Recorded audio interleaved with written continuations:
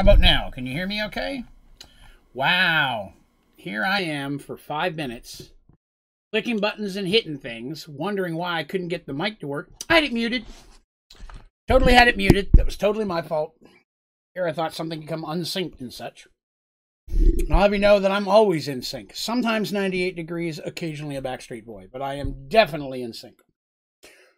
Ooh, all right, well, I spent the last few hours prepping for all this, writing some more Merged Worlds, getting things done. I'm not sure how much of this we'll get through today. I have a point that I'd like to consider a stopping point. Sometimes it's a really hard to judge how long it's going to take to get there. And if it's too early, I'll carry into some of the other stuff. We should be able to get to at least that part. This, of course, next thing I'm going to mention doesn't matter to 99% of you, especially those folks who are listening audibly. I will say that yesterday on the stream, I said I was going to go get my hair all cut off today because my hair's long. I have very long hair. And I was going to, but we ended up spending the first chunk of our day at the vet's for our little chinchilla not feeling well. So I did not get a chance. I'm going to do that sometime in the next days. Still going to happen. Keeping the beard, though. I'm going to cut all the hair off. So, you know, if you're wondering, hey, this fat guy on the screen is hairier than I thought he was going to be today, that is why. So, today we're going to continue our harrowing adventure. Well, I don't know if it's harrowing. I just have to determine what harrowing really means, right? We're going to continue our story. I'll do a just real brief catch up to where we left off. Is he okay? He is. He had a little sore ulcer in his mouth. We took him last week and they gave us some medicine. He keeps spitting it up and he's very hard to get in, and it was clumping in his hair under his neck and his chin, and I couldn't get it out. He's not a pet who likes to be picked up. So we've been struggling to give him his medicine. We wanted to get all that cleaned out of him, but we're afraid we're going to hurt him. So we took him in, they cleaned him all up and got him all neatened and such, and they didn't even charge us anything for it. We have a wonderful vet's office here. And they said he was looking better already. So we're going to go back to giving him his medicine tomorrow. I just going to have to do it. They showed me a little slightly better way to be able to do it where hopefully it won't make him too bad. He had a little sore in his mouth, so he wasn't eating a lot because of it. And we just want to make sure he's doing okay. So yeah. So where we left off in our adventure, for those of you who may have just tuned in, our heroes had traveled far, far to the north. Yes, you are fine, MT. It is episode 69 for those of you listening. I will do my best to throw a giggity in here and there. But welcome, MT. Our heroes had traveled far to the northwest to answer the call. There was need of assistance from a city up there. A small, I guess you could say, almost like kingdom without a king. I've often wondered what you'd call that. A community? It's too big for a community. Not an empire. Empire would imply there's an emperor. Kingdom implies there's a king. So I'm not sure what I would call this, but we'll call it a kingdom without a king for now, till I figure out what word I want to use. They went up there because they had been plagued by drow. Now our heroes have been several times in their existence have to deal with evil drow, and having to help rid the world of their darkness, and so on and so forth. And, you know, that kind of thing. So they decided to go up there and try to help. And this kingdom without a king sits kind of surrounded by kingdoms themselves in a distance, but it's become a central trade hub. And the drow, which have moved into the area, I said like a year ago at this point, had been attacked, originally just stealing cattle and such, then has gone to herding and even killing farmers, and then now they're attacking the caravans. So, hired to help defend them. They've been in a couple of battles now. They never actually quite got to fight the drow. And then eventually caught up with a gentleman named Aaron. Aaron was an older human hunter that was passing through the area. Hunter being an undead hunter. Passing through Serenity, told Dandy about this whole situation. So she hoped to catch up with him. And when they did, he joined up the party, and then that evening over dinner, they all passed out because they'd been drugged by him. Building Stoner says, city or village? thinking, yeah, city I think would work. I think probably city's the best thing because it's like a city, but it has land around it with villages that consider themselves part of it. You know what I mean? So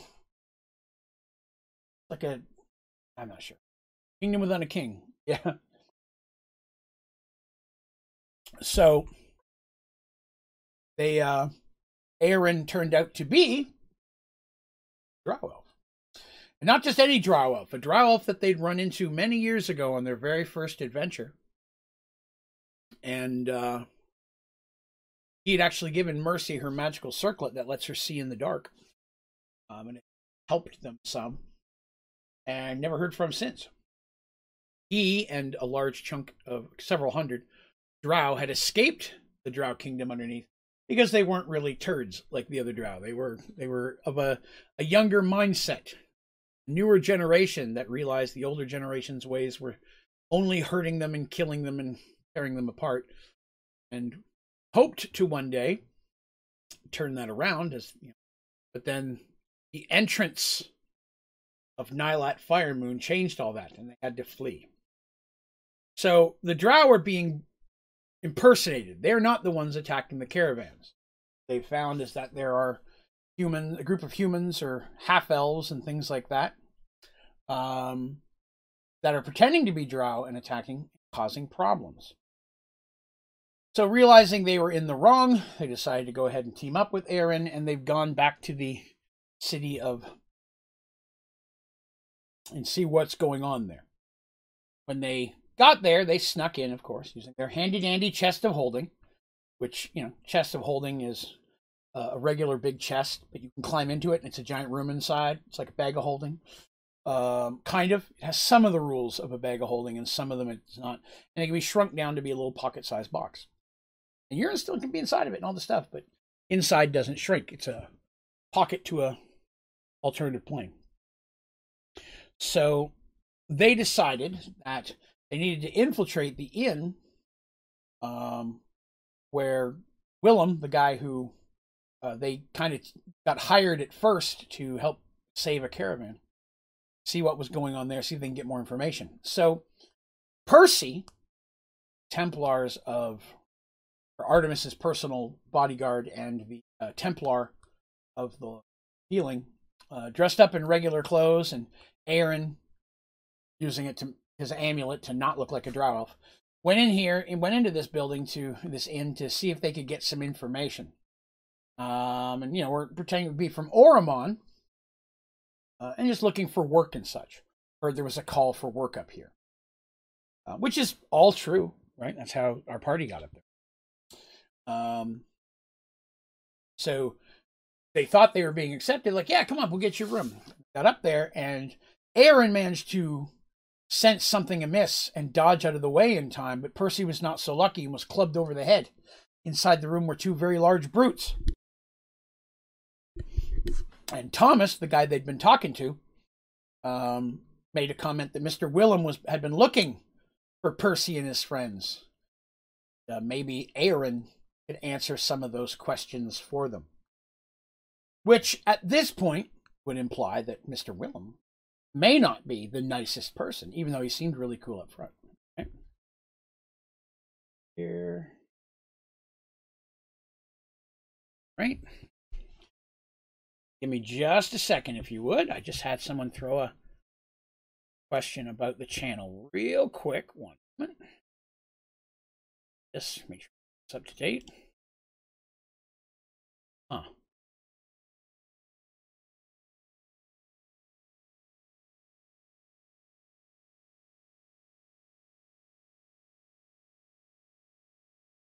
Let's see.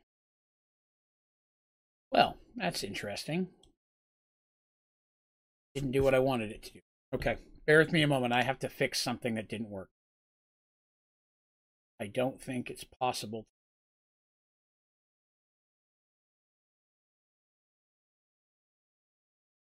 Apologize for the interrupt in the story. Something broke that I have to fix real quick. If you'll all bear with me a moment. I'll edit this out of the audio version. Let's see. Let me grab that. here. At.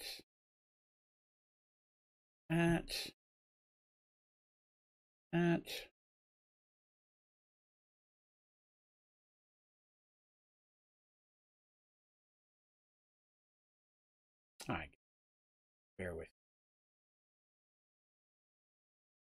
Thing has gone silly here, and I'm afraid it's going to kill the stream. So bear with me just a minute. This.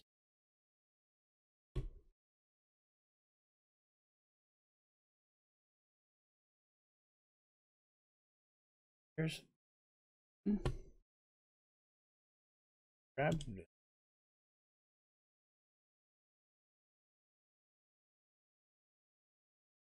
Something I was using has broken, and I apologize. It's going to take me just a minute or two to fix it. If you don't mind hanging out with me just a little bit, I promise I'll get it fixed. Before there's any.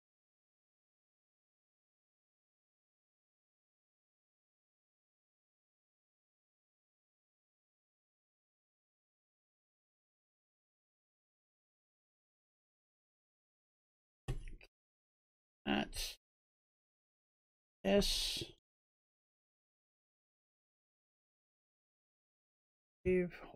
Saved. Anyways, I start going to this. So that's kind of where we left off. One of those situations where, you know, things got a little funky, but overall, Percy's laying on the ground. Aeron's chilling there, trying to figure out how he's going to get out of this mess.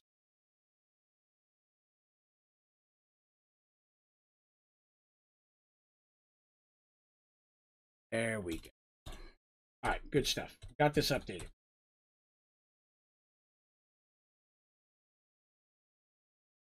So, and we're back to that. So, yeah. So, Aeron's kind of in a pinch right now, right? Because he's just sitting there and he's like, meh, what do I do? Right?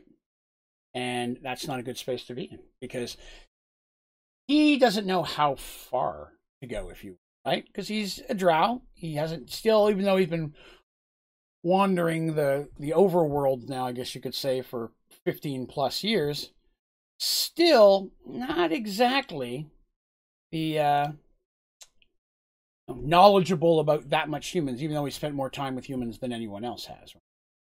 So that could be a thing. And I'm waiting for this thing to tell me it didn't break again. God dang it. I'm just having a heck of a day with technical stuff. I apologize. I tried to reset some stuff earlier today, and it did not want to play nicely.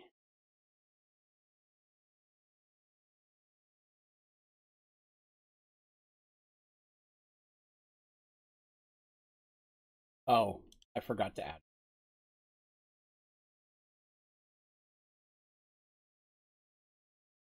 There. Is it working now? Is that good enough now? Okay.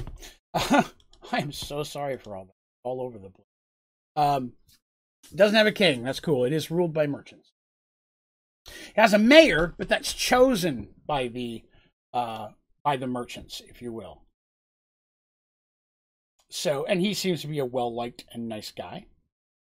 Problems with that, you know. I don't think they got a chance to, but he seems like a nice dude, right? So there's that anyway. So Aeron's in his spot. What does he do? Well, Thomas immediately starts asking where the rest of them is. Aeron doesn't speak. He's not talking because he's not sure, again, if what he might say might give away who he really is, and he definitely doesn't want that to happen. So he's a bit of a spot. So he's basically standing there with his weapons, just sitting still, trying to figure out what best to do. If he tries to flee, then he's leaving Percy at the mercy. I keep doing that. Percy at the mercy of the bad guys. He doesn't want to do that either. A, because he's not a jerk, and B, because at the same time that is not going to acclimate him well to Dandy and her friends. He's trying to rebuild some trust with them. But there's two really big, beefy humans. Thomas doesn't appear to be any slouch himself. After a moment or two of asking questions and then getting angry, Aaron is not replying. Basically, Thomas is like, all right, get him. Maybe you'll talk if we be more convincing. And the two big lugs that I don't have names for because it's not important go marching in.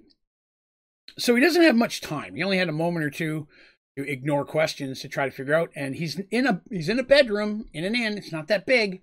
There's not a lot of room to move around in here. So he's kind of cornered. And definitely Thomas is standing in the doorway while the two big lugs are standing inside. So they come in, and as I mentioned, they had billy clubs. It's like they're short, but I mean, they're still a little thumpy club. And they try to get in close, but Aaron, of course, he's got a sword. He can dual wield, but he does sword dagger. He does not do like two full swords. It's not his fighting style. And in this situation, he's not whipping out daggers. He's got that. He's trying to parry best he can. The fact that he has a blade and they have clubs is actually helping slow them down a little bit, but in the tight space, it's only a matter of time. So after a few minutes of, just not even minutes, but after a few moments of, stab, parry, swing, parry, thrust, yada, yada, he manages to be parrying and blocking their hits, and they're being careful because of the sword. But with the two big ones, they try to rush in and get him. They're trying to rush in and grab him. They're not overwhelmingly strategic in their attacks. They do the best they can. As they do rush in, Aaron manages to stab one, getting him kind of in the side, like not like in the stomach, but a little bit more on the side. He manages to sneak past and get a good stab. And the one big dude stumbles back, hand holding his bleedy parts. But the other one, on the other hand, manages to hit him hard in the shoulder with his club on his knife hand, and his knife falls out of his hand. So now he's just using the sword, just a huge amount of ache in his left arm. So he's now down a weapon as well. It's at this point that Thomas decides to step in and help. Now, Thomas is a swordsman. He appears to know what he's doing. He gets in there, and him and the other big lug are attacking. And Aaron is now being hard pressed. And he's really pressed up against a wall, literally. There's nowhere else for him to go. He does, fortunately, through a few swings and a few attacks and a few misses, manage to get the other brute right in the chest, the big guy. The big guy stumbles a bit, and as he stumbles backwards, Thomas is able to swing hard at the sword and knocks it out of Aaron's hand. It comes out of the guy's chest, too. He goes, gurgling, because the sword just got yanked out, and he falls backwards. The sword falls and hits the ground a few feet away. And the jar of it, got this sore arm, Aaron does. Now he's sitting there unarmed. Thomas gives him one more chance. Tell us where your friends are, and I might let you live. It's never a good threat. I might let you live. And in his head, Aaron's like, I've made way better threats. But it's not that threatening. If I had time, I'd teach you to be more threatening. A good job. But again, he says nothing. He just looks at Thomas irritated while he's trying to find a way out of this situation. Thomas again gets angry that this dude in front of him won't even talk to him. Even if he said, no, I'm not telling you anything, he won't say anything at all. And he heard him talk a little bit downstairs. Like Aaron talked a little bit. So he knows he could talk. It's not like a mute or something. He's like, I know you could talk. You're not willing to answer even by telling me to piss off. You're not doing anything. It's frustrating. And so Thomas ends up making a comment. Lines like, well, I guess we don't need two of you to answer. Do we? And goes to kill Aaron. He's going to stab him. Aaron knows this is coming, but is trying to figure out a way. How do I not get stabbed and still survive? Or get stabbed and still survive? Trying to figure out what move to make in this. And he doesn't have a lot. And Thomas is a pretty good swordsman. He's not like phenomenal, but he's pretty good. So it's not like you can just do some easy chump move and get out of this. Thomas pulls his arm back as if he's going to slash or stab forward. Because you pull like this, you could go stab forward, or you could slash. You could go either way. And then, about that time, large smashing noise attracts both of them as the window in the room bursts inward. They're both shocked, Aaron and Thomas, looking that way, bursting through the window and then rolling up onto her feet is little Dandelion in what she can only believe is the most heroic pose she's ever made. Like she's just, she comes out like, ha, like she's feeling very good about the role. She didn't get cut by the window. She planned that really well.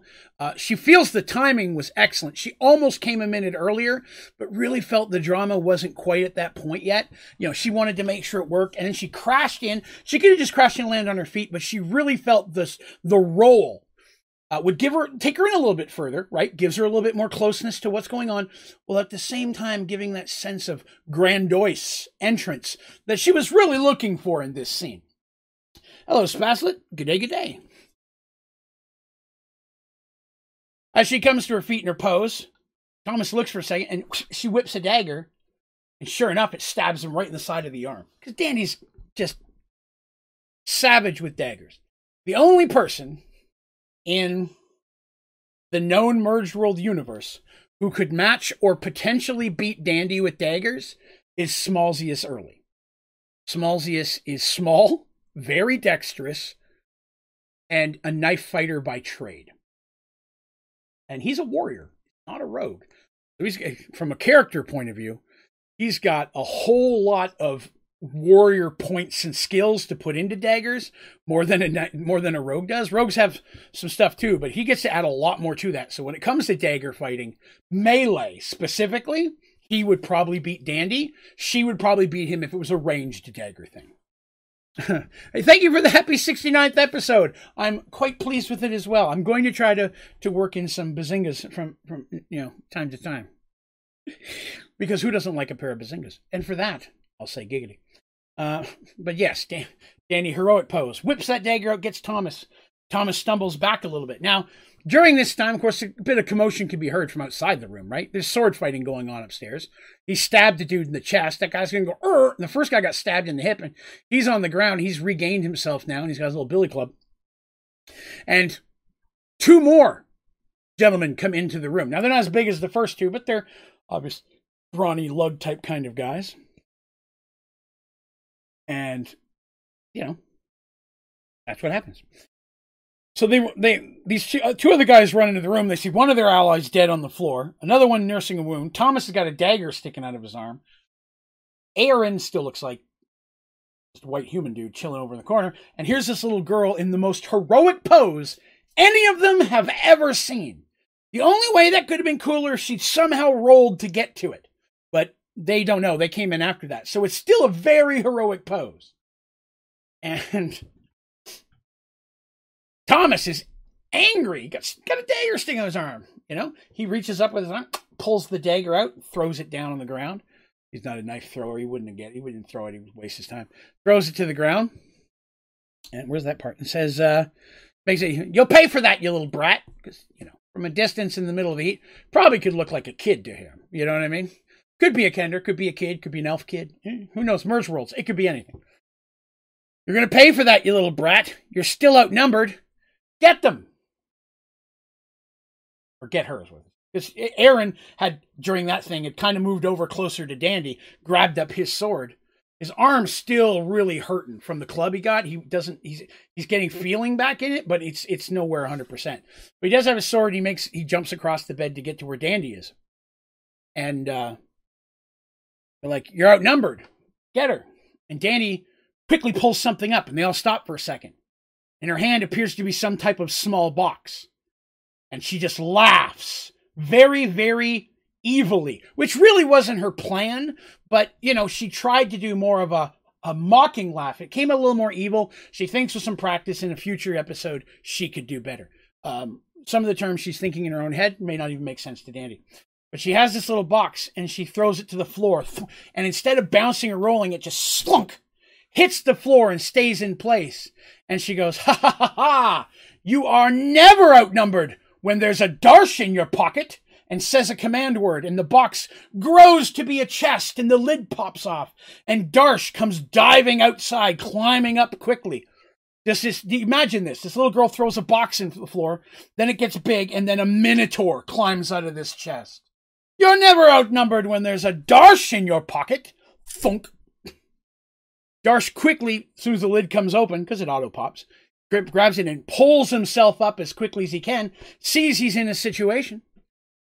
The guys are like, what the hell? And then they try to get attention, but Darsh isn't even armed at this point. He just reaches out with his great big hands and grabs the first two guys, which weren't the brute, and just starts smacking them together several times. Heads and bodies, and they're just getting the snot stunned out. You see some blood, the tooth pop out.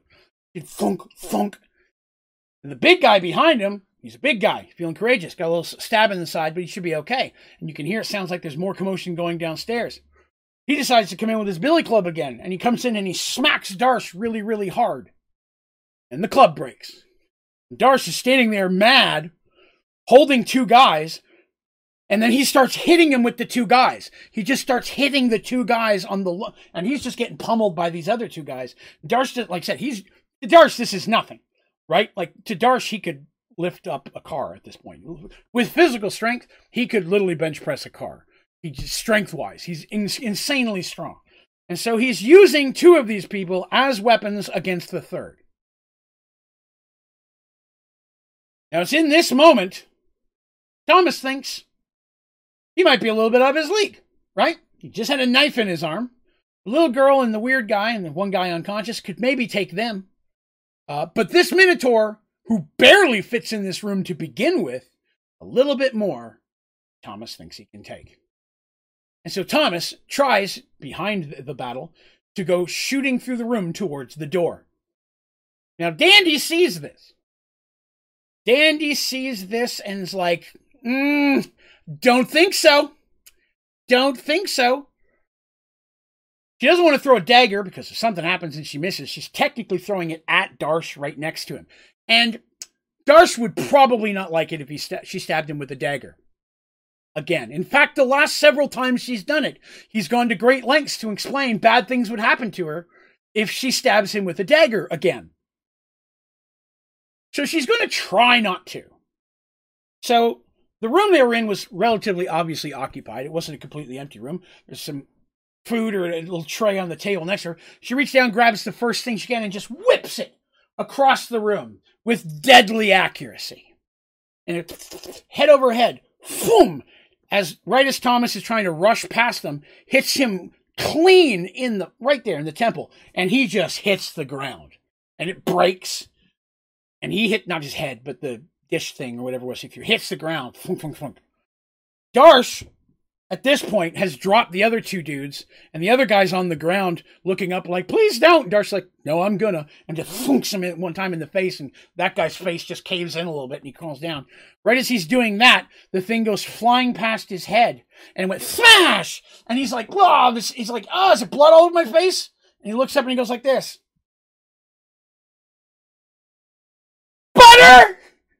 And Dandy's like, it's not my fault. I didn't aim for that one. It was the first thing that was there. He's like, really? He's got butter dripping down in his fur. He's like, come on now. She's like, it was the first one here. Angry and frustrated and a little sticky, Darsh then reaches over and grabs the door to the room and slams it closed. He can hear people coming up the stairs outside. He knows they don't have a lot of time. So he quickly from his belt grabs, because he keeps in his belt, hammer and piton. I've talked about these for people who play D&D. One of the greatest things you can have in your pack, you can buy from a regular store. It's a hammer and it's a piton. The piton is like a great big railway spike, right? Big metal spike.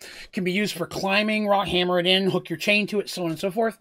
But a piton is phenomenal for keeping a door closed or keeping a door open.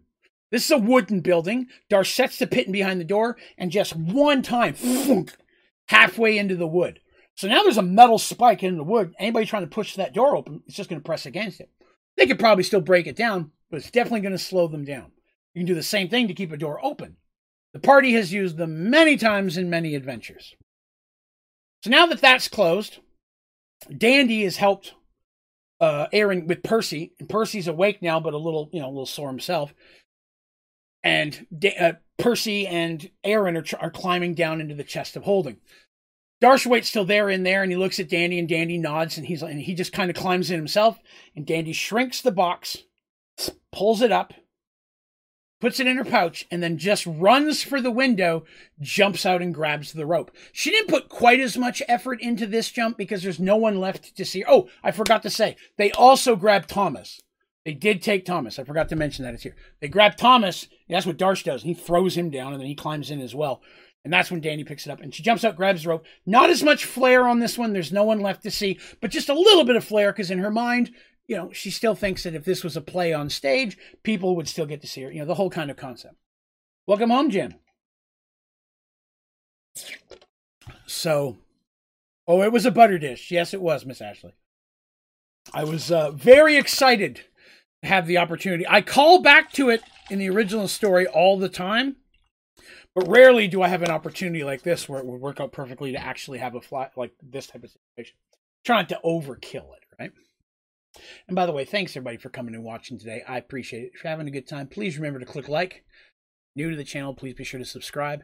These stories are also available on iTunes and Spotify as an audio podcast, completely free if you're interested in checking out Merged Worlds there. Okay, now I've got my commercial out of the way.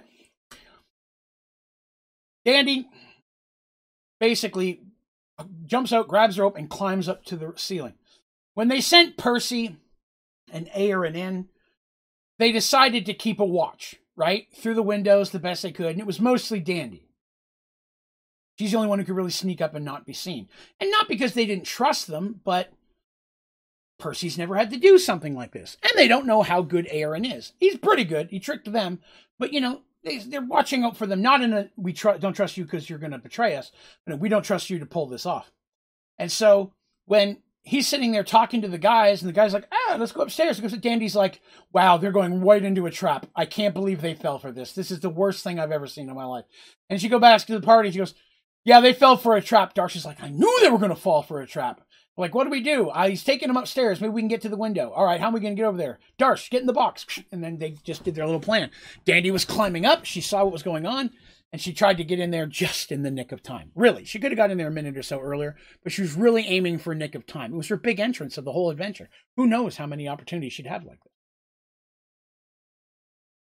So Dandy now climbs up to the roof and is making her way across the rooftops. The sounds of banging on doors and the commotion from the building behind her fades as she makes her ways away. And she goes a good distance, several blocks, to where the rest of the party is waiting for her. Mercy, Artemis, is Fia, right?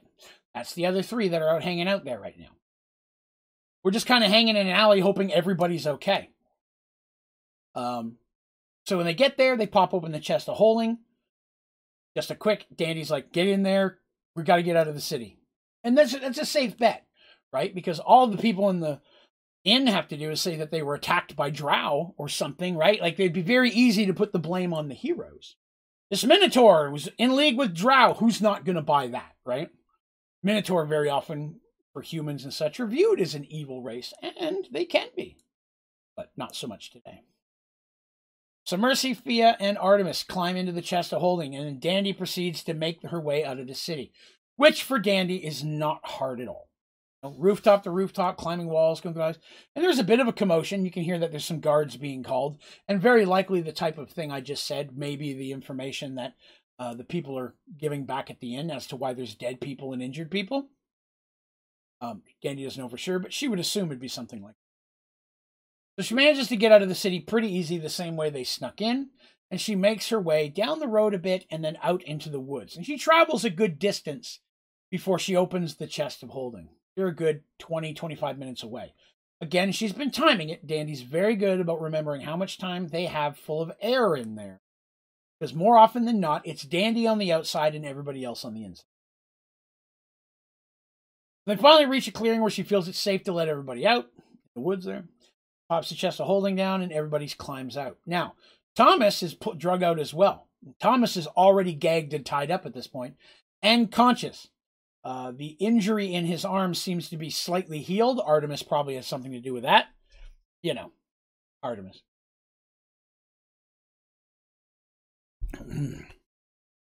They light a torch. They're far enough away from anything that they believe could be a danger to them.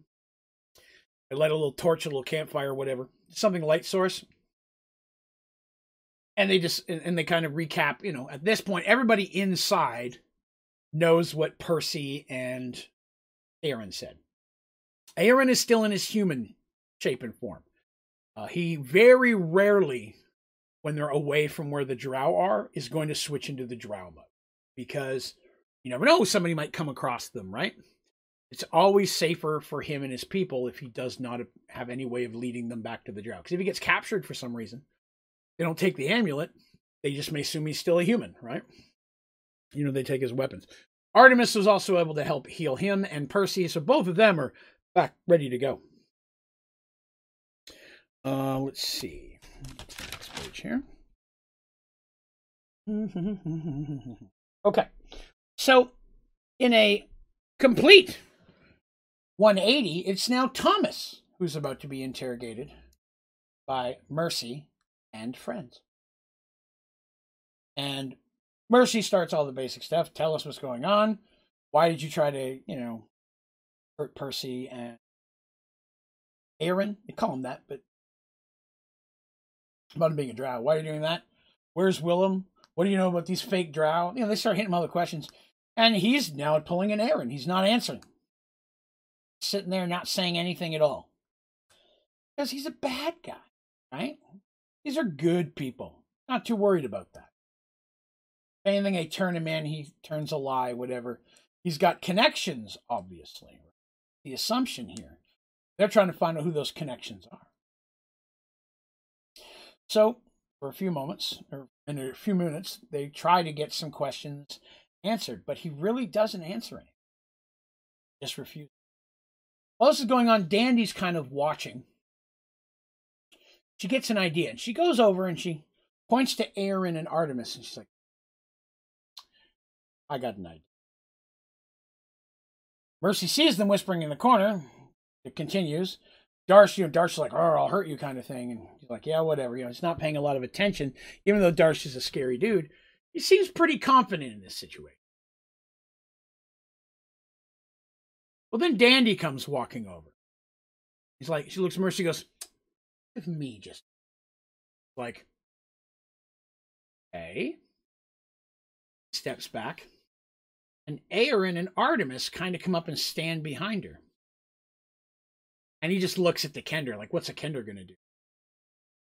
Find my thing here. And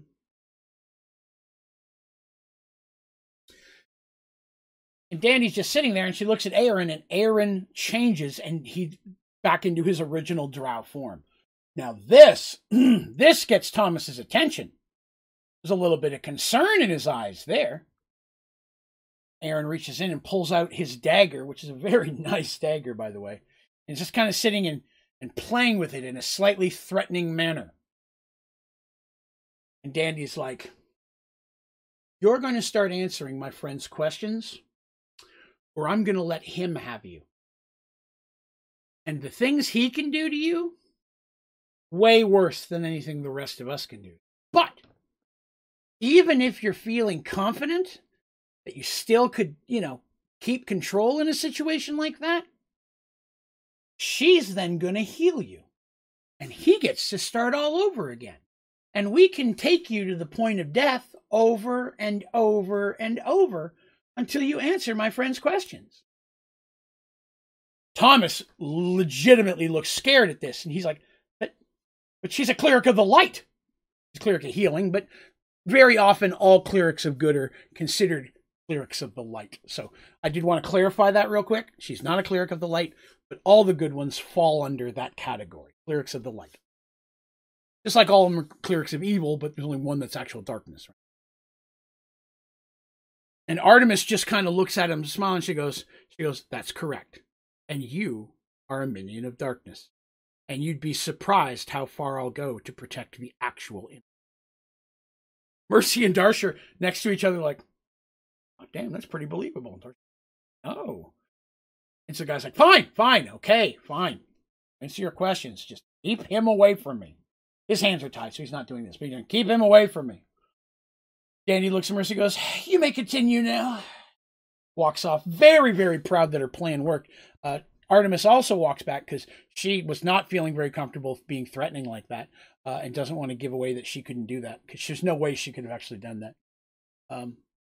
He gets back, Darsh goes, nice. And she's like, thank you. Artemis is feeling real good, like, oh, I did a cool thing. Because, Artemis a lot of times doesn't get to be in that kind of a threatening kind of role. Artemis is like, yeah, tough cleric of healing. Don't make me heal you. How often can you say that, right? Don't make me heal you and then actually be a legitimate threat. I'll cure you, and he'll infect you again. I mean, that's not something a cleric of healing gets to do very often, is threaten someone with healing. Except for maybe like an undead or worshiper of plagues. And that might be a little different. With Aaron standing there, still fiddling with his knife, Thomas becomes much, much more cooperative and begins answering Mercy's questions. It turns out Willem is, in fact, working with the Merchant Lord. A specific one, Valen Silverleaf, who's a half-elf. One of the Merchant Lords that's been there the longest, actually. Turns out that Willem has a large camp of humans and half-elves, a couple of real full elves as well, up in the north. That what they'd heard about the camp was true. And there's even one hill giant left. They killed all the other ones. But, there's one hill giant left. Mixed with a couple goblins, hobgoblins, whatever, that are there just in case. Basically, what Valen is trying to do is trying to cause war between several of the different kingdoms on behalf of one of the kingdoms, that small one that always hates the big one. You know what I mean? I talked about that. There's a small one to the west and the larger one to the east. The caravan is coming from the east. The one in the west is involved in this and is basically partnered with Valen to do this. And then Valen is basically going to trade goods with them specifically. He's cutting out the other merchant lords. And at the same time, Willem and people working for him are making money hand over foot, protecting caravans, occasionally getting attacked, although Willem and his loyal people never getting hurt, of course. That's why they're the ones who are most sought after, because they do a good job. Even goes so far as to say that Willem was mad at first that Mercy and her friends killed 2 of his hill giants. Those aren't easy to come by. Don't swing by a Walmart and grab a pair of hill giants. It's upset that 2 hill giants, but then when it got around that Willem and his men took out 2 hill giants to save a caravan, well, he could pretty much ask any price he wanted and had more caravans and people wanting protection from him than he even had men to use. So tons of loot there. So Willem gets a cut of the money from and more from all the caravans, things that are getting robbed and such. They take anything of value, destroy what they can't carry. And right now, Willem is up at the camp preparing the large raid, which is going to take on that extra special caravan that's coming from the east. The one that I said there were only several days. Now, it's supposed to be well protected. But with a hill giant and ambush plan, it's going to be hard to do that. It's hard to protect it. They may have some other, they also have, like, I think it's 1 or is it 2? They also have a mage. So that's another thing that's going to help that they haven't used up until this point, because that person looks nothing like a drow. And so they've been, kind of biding their time in case doing drow magic. So the party, once they get all this information, some more tidbits that Willem's running out of that inn, working with and for Valen, they get to chatting, leaving. Darcy's like, I'll look after him. You guys step over there. They kind of step over everybody else and start to chatting a bit. Like, well, we're kind of in a spot. Just go into town and accuse Valen. I may not go over well. You know what I mean? By now, we may already be listed as conspirators or evil or something. Plus, we don't have anything to prove any of this other than Thomas. We take Thomas in, all he's got to yell is, I was kidnapped, and that's not going to work well for us. So we need to stop Willem and his group from getting to that caravan. That could be the best hope we have of, saving this whole situation from going down, and maybe get the proof we need. We can capture a bunch of people dressed up like fake drow. They only have a few days left. They don't have a lot of time. But they did get directions from Thomas. They decide to keep Thomas. They get him tied up. They keep him locked up in the chest of holding. And they're going to make their way towards the camp. Their hope is to get to the camp. And even if there's a lot, because I think I had it written down that there's 40-ish or so people and the hill giant. Then there's the mage and a couple goblins and like orcs, just miscellaneous bad guys. So overall, close to 46 to 50 people to deal with. And these guys are good, but that's still a large amount of people. Maybe they can cause enough ruckus to slow them down that they won't be able to get to the caravan. Caravan can just get through, then they've got all the time in the world to deal with what's going on. They decide they're going to make their way to the camp as quickly as they can. So they make their way back to their horses. I believe they're on horses. They're not on horses? They had horses. I believe they're on horses. If I accidentally said they're not on horses, let's say they have horses. They go shooting towards this camp as quickly as they can. They're able to take main roads for a while, and then based on Willem's instructions and directions, they know where the camp is, and Danny can start running point and things of that nature. It's times like this they can't help but miss the old flying carpet. Sadly, no flying carpet. They start making their way towards this camp. Now, on the way there, they don't run into any issues. They do start making some plans. What if we get there and we can't take them all? What are we going to do? Get there and we lose. How can we help people? And at the same time, while these things are going on, Mercy, Artemis, Dandy, and Darsh start talking about some other issues. Like, when this is all over, what do we do with the drow? Just leave them here? Can't just take them home. Neither Darsh nor Mercy can just move a bunch of drow in. Queen or not, that's going to cause a lot of drama. Hey, several hundred drow just moved in here. So there's an issue with that. Darsh, the same kind of thing. He yanks a bunch of drow in. The drow have already, if you'll remember, at one point the drow were in league with the Blackhorn, the group, the break-off group that was fighting the good guys and who was partnered with Oromon. Because there was a drow on his ship, several of them, that they had to fight at one point that Dandy discovered when they were on their way to the source and stuff like that, because they were also partnered with Nylat and he'd gotten them on the ship. So even as far as the southern seas, southern kingdoms, drow are not looked favorably upon. If we're like, hey, I got 5 or 10 that need a place, we'd probably do that. But a couple hundred? Not just something you move in, But at the same time, when this is all said and done, they don't want to leave them in a spot like they were before, wandering around trying to find a safe place, right? Because even if they can get in here and prove none of this stuff was the drow, doesn't mean the people around here are ever going to really be okay with that, right? And again, a lot of these folks are common folk.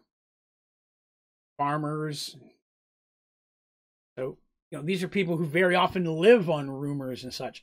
In a world where magic and bad stuff actually exists, you got to assume that makes things worse, right? Like in our world, you go to a small town, like, yeah, a small town, there's a ghost over by the bridge.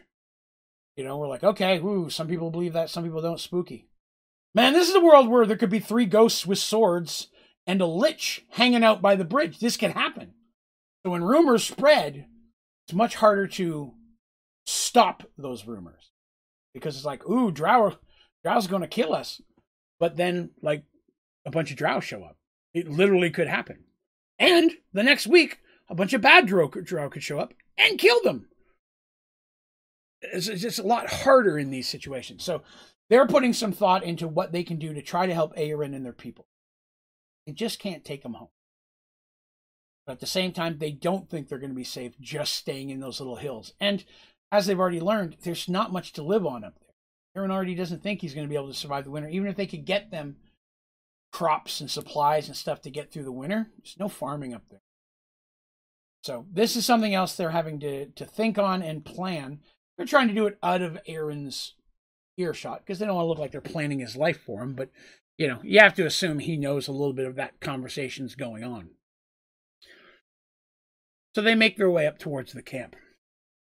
They make really good time to the camp. Thomas, in a state of fear, gave very accurate directions. And they keep him on the chest of holding several while they got to stop and give it air. They consider not, but they do.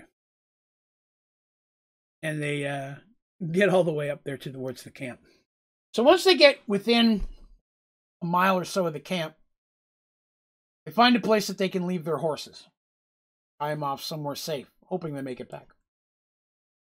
At that point, Dandy and Aerin are going on point. He's a drow elf and he's a sneaky dude. So he's also very good in the scouting and the things of that nature, much like Dandy is.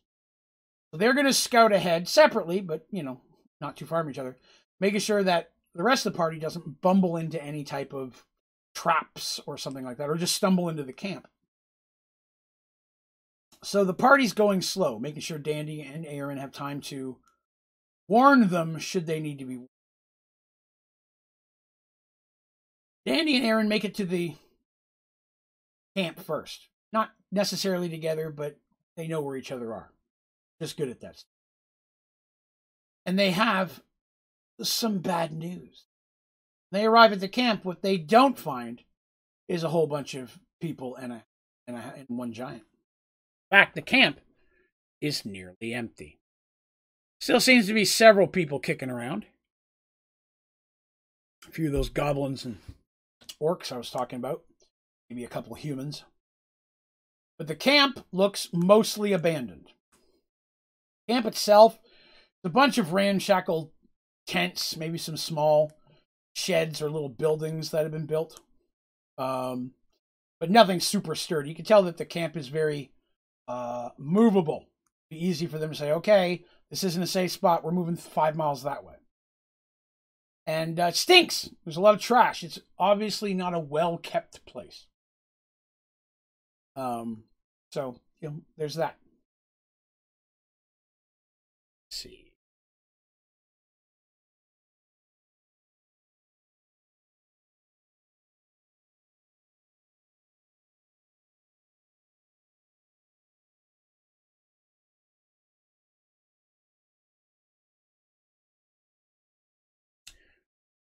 So, yes, funny number day indeed. I agree.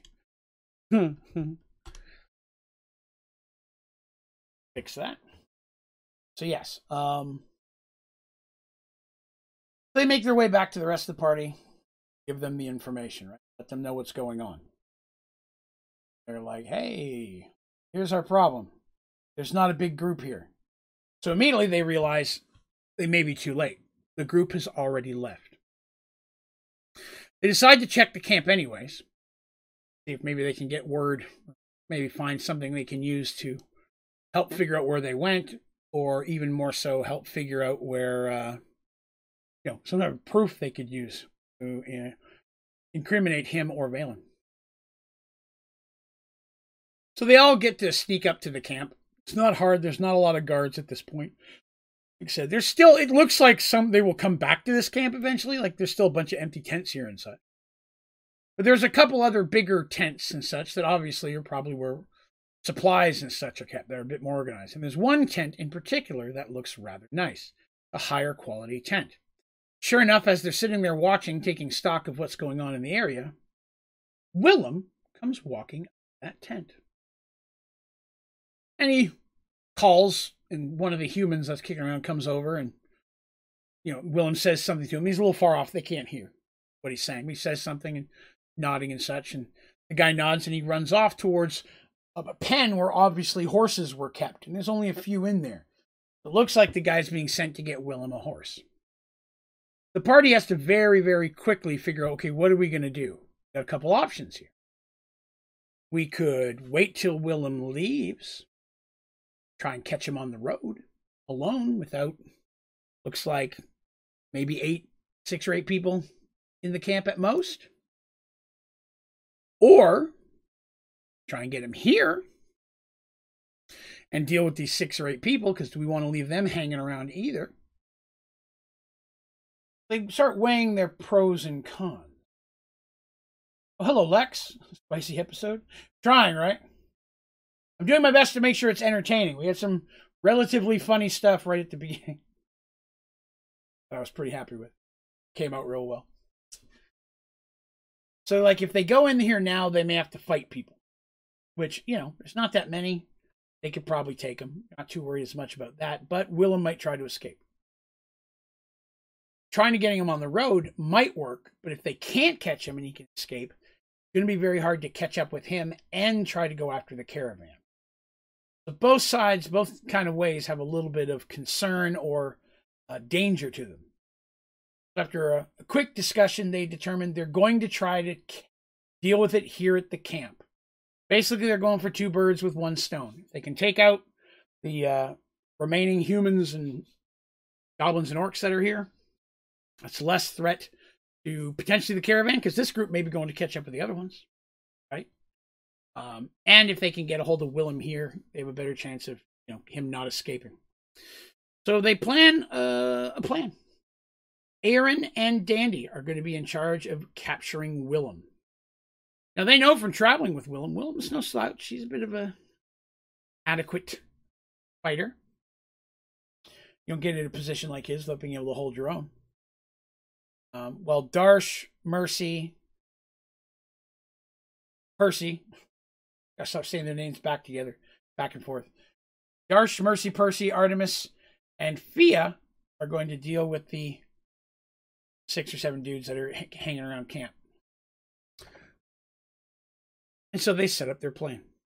Dandy and Aaron make their way around the camp, close as they can get to Willem's tent. That way, if he does try to make a break for it, they can try to get him. And then Darsh basically starts it all off by walking into camp. They at first thought about doing some range stuff and things like that nature, but they're not really a ranged group. Of all of them, the most ranged fighter they have is Dandy throwing her daggers, or Aaron and his very nice crossbow. But they're going to be over there dealing with someone else. Darsh has his javelins, of course, but this isn't really a javelin situation. So they decide to just go on in. So he and Mercy, the party just starts making in. What sets it off, it's everything going though, is there's an opportunity for Fia to fire off a couple of spells. Not knowing what full threat is going to go on, or if they're going to have to fight the full group, if they're going to try and catch up to them and stop them before they get to the caravan today, she decides not to use any really big spells she has. She's got like 1 fireball. She can cast fireball like 1 time. But she's got some magic missiles. So she starts popping off magic missiles. And she targets the guy who was going after the horse. And those magic missiles, if you cast a magic missile spell, it never misses. As long as you can see your target, it is guaranteed to hit. It is one of the best single spells in Magic, or in Magic, Wizard or Cleric. Guaranteed to do damage. And if you have a Dungeon Master who is very old school, rewards experience based on damage, originally it was determined that, you know, original rules, if you're fighting a hill giant, everybody who hits the hill giant divides the experience, right? You got a hill giant with 100 hit points. Darsh does 90 of them. Mercy does 5. Dandy and Artemis each do 1 hit point. They get an equal amount of experience. For a wizard, there's a big guy. Pew! Magic missile. Hooah! I now get 1/4 of the experience. You know, it's early on. That's how wizards get their experience early on in the game. If you don't have a DM that really rewards a lot of role playing, which I try to. I try to do a good mix. So yeah. So she pew pews a few times, and the dude who's going for the horse hits the ground. It's enough magic missiles she can fire to let's see, one spell she would see. So you get one at first level, one every 3 levels. That's 3rd, 5th. She would be able to cast 3 magic missiles per spell. She can cast the spell twice. That is 6 magic missiles that are all 1d4 plus 1. Assuming she rolls the very weakest, that's 2 hit points times 6, 12 hit points. Odds are she's going to range up a little higher than that. She's able to take out the first guy. And that is how you do math as a dungeon master. That's how combat works when you're running things. She doesn't know how many hit points the guy has, but I do. So I'm going to cast 2 magic missiles. I'm going to cast 2 magic missiles at this guy. Do I need to roll? That's very often a question. Do I need to roll? Or is it strong enough to just kill him? Let me think. 12 hit points. Minimum is the least you can do. The guy has 8 hit points. Yeah, you kill him. You don't have to roll. Yeah, it's just one of those things a DM has to be able to calculate pretty quickly. So that guy hits the ground. Now, the people that see Darshan Mercy, they see a few pew-pew, right? They don't really see is Artemis and Percy, who are staying back a little bit. Darshan and Mercy are heading in first. And while Darsh is a relatively scary dude, Mercy's not. And it's always been a failing of those that she has fought. Because they see Mercy, and she's just this little lady in some armor, got nice gear on her. She's like 5'4". She's not huge. She's super crazy buff like Darsh is. So she looks like the easier of the two, and that is not the case in almost any situation. Darsh may do a little bit more damage, but Mercy holds her own. So they decide to charge in. All the guys that happen, the few orcs and goblins. There's 2 humans, 2 orcs, and 2 goblins. I'll say 1 more human. So there's 7 people here. And they're going in at Darsh and Friends. Majority of them are going to go at Darsh, right? A couple of them will go after Mercy. Because they'll think, oh, we'll weigh him down. Even a Minotaur can't take 5 of us. And then when the other ones kill Mercy, they can join in and help. And in a perfect world, if you're a bad guy, that's what would happen. Not a perfect world. And those 2 go running in on Mercy, and within just a few hits, one's dead and the other one's trying to flee.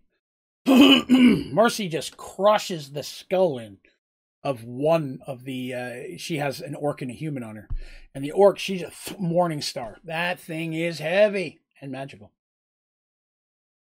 And just right on top of the thing's head, parries it with her shield and one hit wonder. And that guy just crumples to the ground.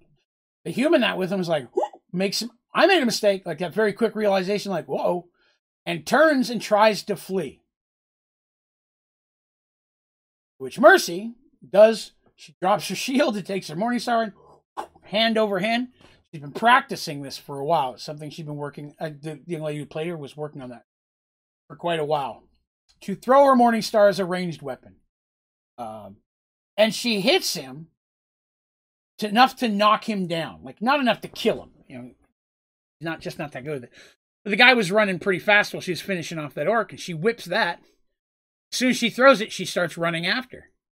Right? As soon as it hits him, it's back in her hand again. He gets the wind knocked out of him. He's climbing back up. He's almost on his feet. Mercy just comes right up behind him, and some people might say that's not an honorable hit. People are murderers and killers. Honor is not in the equation right now. Take them out before they hurt more people.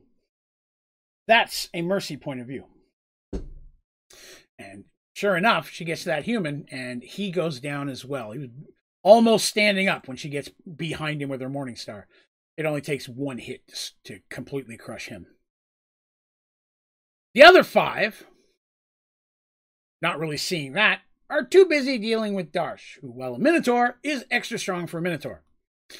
Again, as they come charging in, he literally cuts one in half with his first hit. Artemis and Percy have now moved into the field. Fia's with them. There are kind of 3 of them in the back. Fia's waiting to whip out a couple more magic missiles if someone tries to flee. That's what her job is in this. If any of them break off and come after the wizard and cleric, Percy's job is to protect them. That's his role. And, if needed be, he can rush in if he feels that, Darsh and Mercy happen to need help. He would step up to help. But more often than not, he's in the back protecting them and protecting everybody from being attacked from behind. If something happens and a group comes up out of the woods, he now has to step backwards and he has to defend their backs and the two casters. So he has a very important switch role there. Very often, back in the day, Mercy was always the one in the back, next to Artemis. Anything attacked from behind and everybody had to turn around, party order switches, they now have their second strongest fighter in the front. And she always next to Artemis to protect her. Now, very often, Percy takes that slot. Sometimes Mercy's still in the back. Not as much as she used to be. So Darsh is just thwacking people. He's takes a few cuts and a few smacks from clubs, but again, with what armor he is wearing, because he does wear some, and with his incredibly high strength and dexterity, most hits are barely a flesh wound, or somebody hits him with a club, it hits his chest, and he's like, "What was that?" He doesn't barely feel it. It's hard to crack a Darsh rib. It can happen though. And Darsh is just wading through them, and of course, when there's just a couple left, Mercy's now free, and she's coming now almost from behind them, and they're in a Darsh Mercy sandwich. Nobody wants to be in the middle of that action. Probably not. Giggity. Oh my goodness.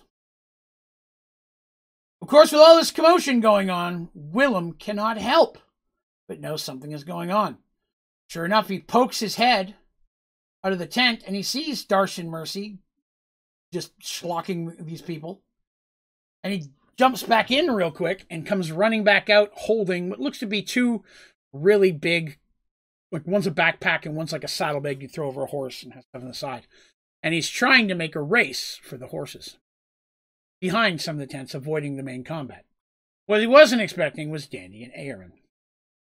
So Dandy and Aaron, as soon as he comes out of the tent, he runs into Dandy. Aaron was in case he ran out of the back of the tent, but he didn't, so Aaron's coming around to help Dandy at this point. Let's see. Get to that specifics. Did that. All right. Upon seeing Dandy, drops the one backpack, which he hasn't had time to put on yet, and draws his sword. I'm going to take care of her quickly. And then he comes in and takes a few swings, and Dandy, at this point, she's hoop-hacking. She's not daggering. She's got her hoop-hack. Blocks them very easily, and at this point, he realizes who he's with. At first, it was like, oh, we're being attacked. I'm not realizing it's Mercy and Darsh. And he realizes who this is. And he's traveled with them. They took out two of his hill giants, relatively easy and almost completely unscathed. He drops the saddlebag. And now he's attacking Dandy a little bit more calculated. Now, Willem, better fighter than Thomas was. He's actually very good. He was actually at one point captain of the city guard. That part they never told him. But he got that way for a while before retiring and going into the private sector. Although, even from the beginning, he's always worked for Willem. A little tidbit for you guys behind the dice. So, I need to start using that phrase that way. That sounds cool. There's a little piece of information behind the dice, aka stuff that you know that the characters didn't, It's a good term. I have to coin that. And the dice. So, to rumble along that way. So, Aaron catches up very quickly.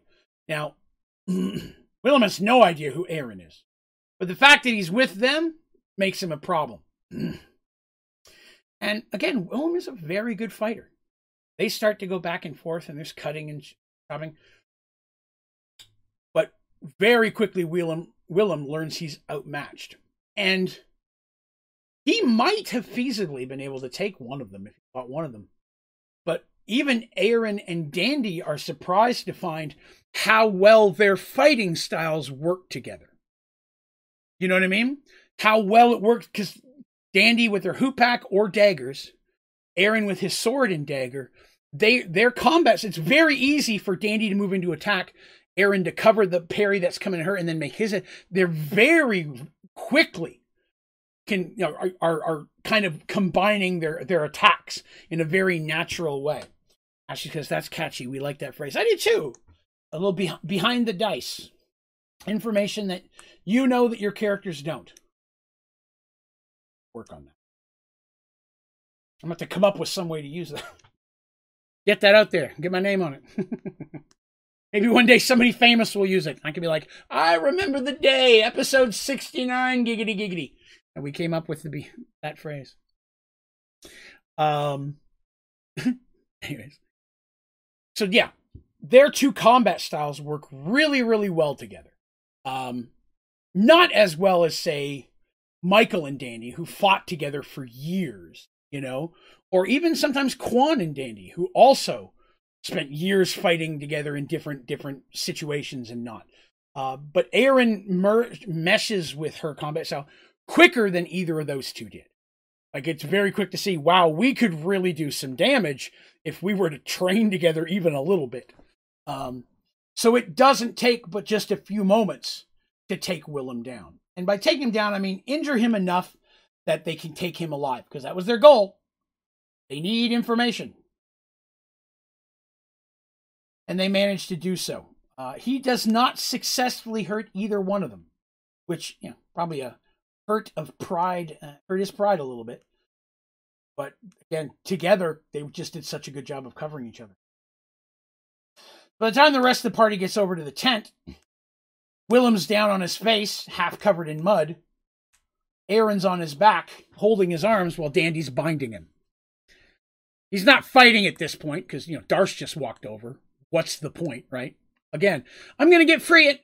never mind, tie me up. It's like, that's how I'd be, right? I'm like, I can get away from this Kender. I can get the... Oh, God. All right, just fine. Hurry up. You're hurting my arm. Just finish this. That's how I'd be. Minotaur walks up. Like, I'm not getting away from him. Especially with his snazzy, fast boots on, right? So, they tie him up, take him back inside the tent. Darsh and Mercy take a look around the camp, as well as Dandy. Aaron, Fea, Percy... Percy? Artemis.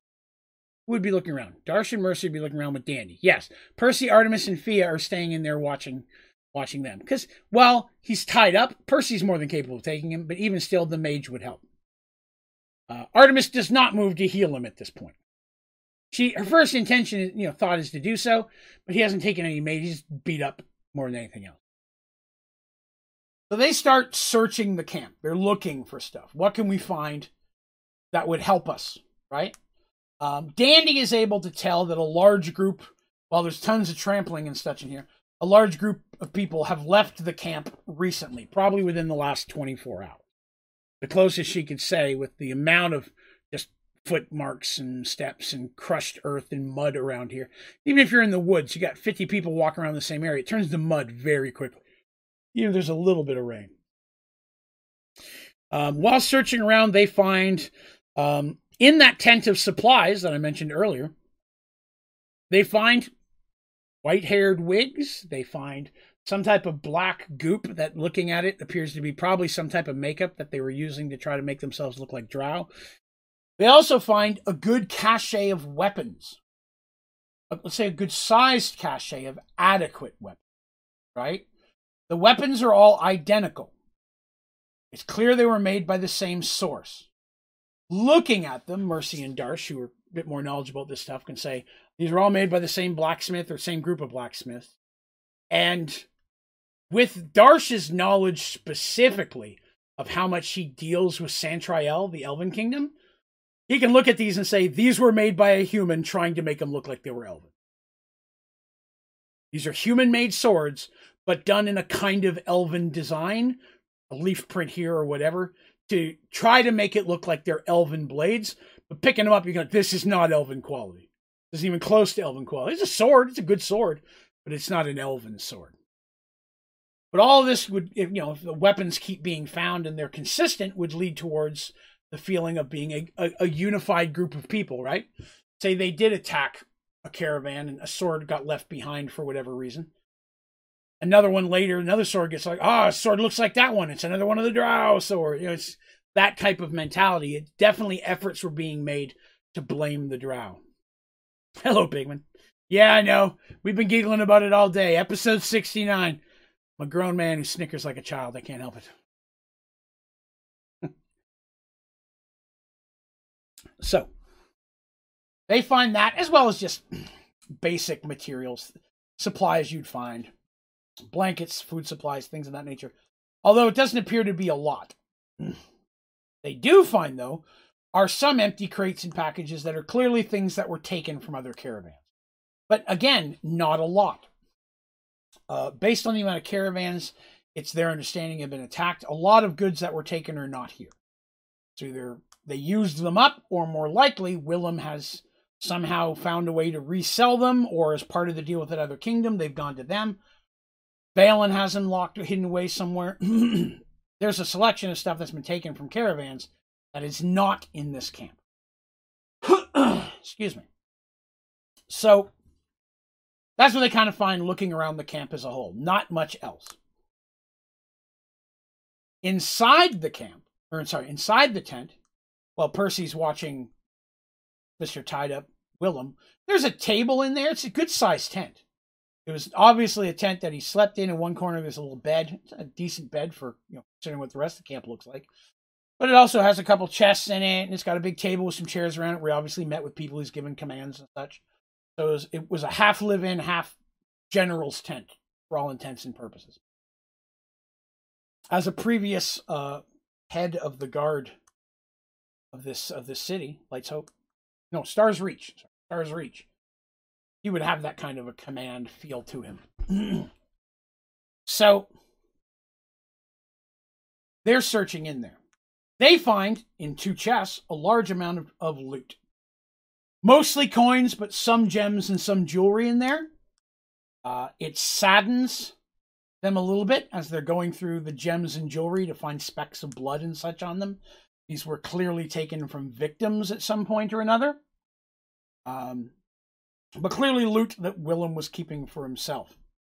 They also find other supplies, Willem's personal stuff, but most importantly, what they find buried under the gold in one of those boxes is a bundle of letters tied together. Taking them out, they're in common, and they're short but brief, but they are letters from Valen to Willem, giving orders and discussing future plans and so on and so forth. As they're watching and reading these letters, only after a few he stops signing them, and then it's just V, and then it's just your partner, or then he just stops signing it together.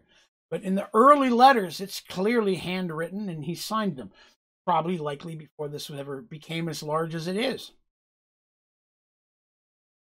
Now, why are all these letters here tied up, bundled underneath a bunch of gold? Because Willem's not an idiot. And if anything happens and they got found out and Valen tried to put all the blame on them, he wanted something to hold over Valen's head as well. Valen may not even know he has them, but they're Willem's get-out-of-jail-free card.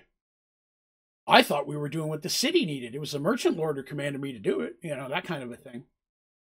Keeps those for himself. And sure enough, not only do they talk about Willem and what's going on, not only do they talk about how they're going to fake the drow, how the fake elven weapons will be arriving any day from the kingdom of blah, blah, blah. That's the kingdom that they're partnered up with, which I don't think I ever gave names to them now that I think about it, because it wasn't that important at the time. The little kingdom to the west that wants to attack the big kingdom in the east. And so that's who Valen and Willem are aligned with. These letters give them a lot of ammo and information. With this, they believe that they would be able to at least, get an inquiry made of whether it's real or not. The other merchant lords, whether or not everything else is true, the last thing the merchant lords want is A, for Valen to be cutting them out of the profit because they're merchant lords, and number 2, him trying to start a war between 2 of their best customers, only to cut them out of the profits. They don't want that, obviously. They've been walking a line for decades making sure that type of thing exactly did not happen. In their mind, if they are in fact not connected, and I'll tell you now they're not, the Drow were the problem. They came in and they're messing everything up. Valen's just as outraged. Some of his caravans have been attacked and his things stolen and probably returned afterwards, right? So, no reason that they suspect him. So finding the letters and finding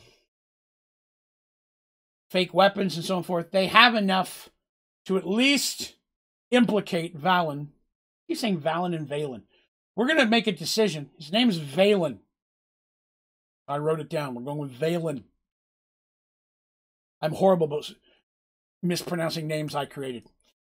Valen, implicating him enough that they believe that they should be able to get that taken care of.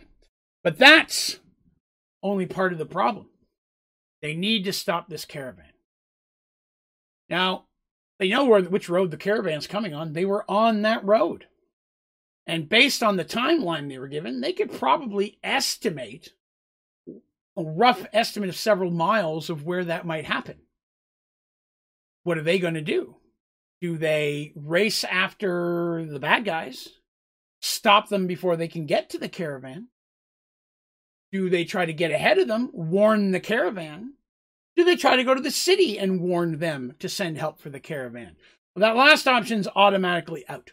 Don't have time for that. By the time they got to the city gathered up a bunch of people and then sent them up the road, it could be too late.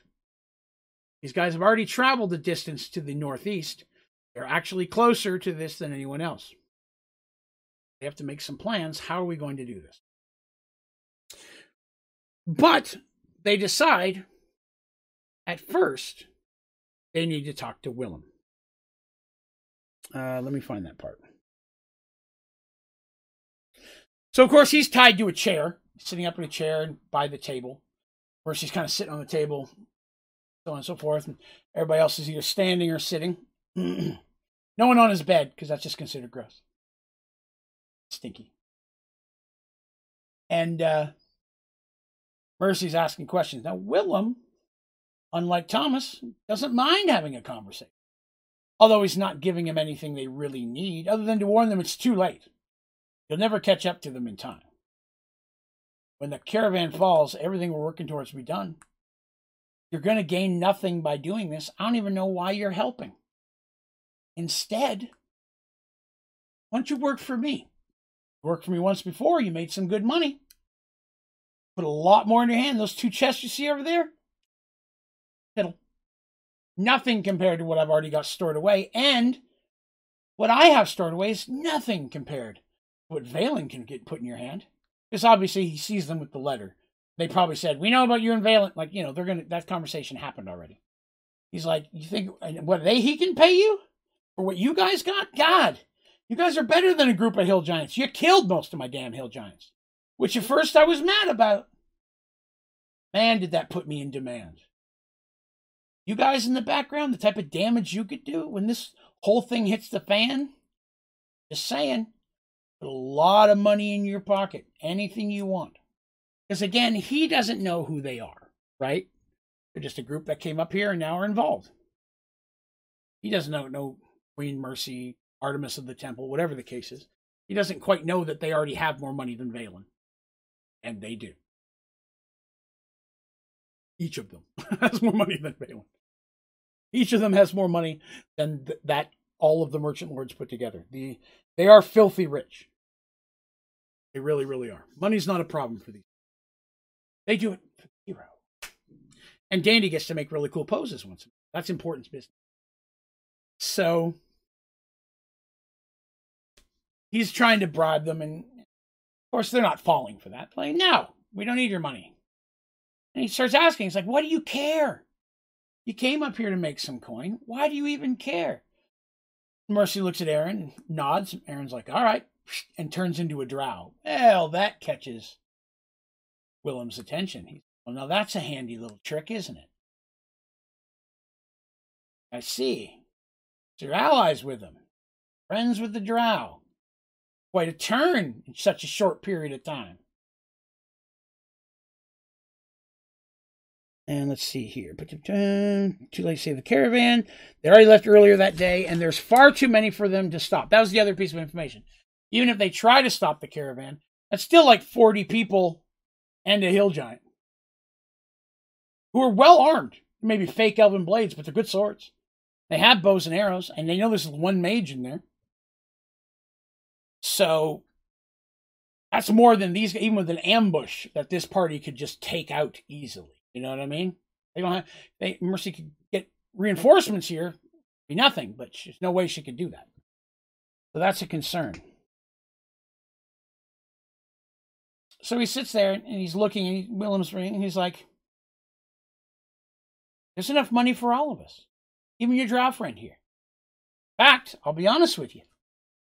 I know you guys got it pretty rough up in those caves, right? Kind of money Valen could pay. You know, we never really quite considered actually having the drow attack the caravans, but, you know, you and your people popping out authentic drow would add a lot of credence to this. Again, you guys don't even begin to know how much money is changing hands throughout this entire situation. There's enough for all of us to live like kings," which, again, ironic, because Mercy Darsh are basically kings. "Enough to live like kings. And you, sir, the amount of gold you have, build anything you want for your people. Build your own town. Hell, we'll help you take one over. There's a town in the area you like, we'll take that one. You can live there. Homes ready for you and your people. Farms already planted. Take them over. We can get you protection on there. Why not? Valen can get anything done. If this war breaks out, everybody's going to have a lot worse things to worry about. Let's see, why you shouldn't profit from this as well. Wasn't expected, but, you know, this could work out well for everybody." But Dandy's getting upset listening to this bribing and all this stuff. We could do this, we could do that. She gets irritated. And she comes stalking up to the table. She reaches her hand inside the chest, one of the chests, and fills it with coins and just kind of throws it at the table in front of him. And they ricochet off him and his face and shit like that. She gets mad. Because here he is just trying to buy everybody, right? "This," she says, "this was all it took for you to kill innocent people. Gold was enough to endanger and threaten this man's people," pointing to the drow. "Men, women, and children." Now, we know that doesn't go over well with this group of people. You do not mess with kids. Dandy and friends do not tolerate you messing with kids. That's all it took was a few measly coins. And Warren just laughs a little bit and looks her kind of right in the eye and says, "Get off your high horse there, little missy. You first came to these parts, you couldn't wait to kill the drow. I remember. We first met you, we talked about it, and we said the word drow. You couldn't wait for your blade to taste drow blood. May have changed your mind now, but let's not forget why you came here to begin with.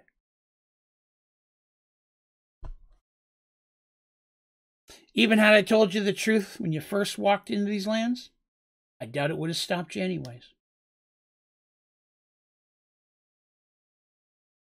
Dandy's head bowed and her eyes closed. Her friends could see by her pained expression that his words had hit their mark. You got to imagine that. In this whole situation, especially in the cave when they finally decided to help Aaron, he clearly got the point across. All this happened because you hated us so much, it was easy to manipulate you into what I needed. Not in because we wanted to take from you, but because I needed help. I was able to use your hatred for me and my people, even though we've never done anything to you. That's all it took to get you here. That hits her hard, because Dandy is not that kind of person, normally. You know? Dandy sees herself as a hero, not as this smash through the glass and make a heroic pose, but helping people. Even whether it's her and Michael trying to help people, you know, from the undead, or working with her friends to help save the world from evil monsters and people that want to oppress. Dandy's always viewed herself as someone who does good. But in this situation, she came here, complete thought of doing the opposite. Finally, the pain look faded from her face, and the inner emotion cleared from her. So the sadness kind of clears, and she gets a very just emotionless kind of look. With a small nod, she opens her eyes and looks directly into Willem's face. "You're right," he said. "We came here with hatred and vengeance in our hearts. I, more than anyone else, led that charge. I wanted to kill every drow I found." And when she's saying this, she looks over there for a moment. "Every drow I found. Bring to them the same kind of pain they'd brought to my people. Thankfully, Aaron showed us our folly before it was too late, before we did something that we would regret forever." Dandy leaned in closer, her head barely a foot from Willem. Again, just a blank look on her face. "And that's the difference between us and you.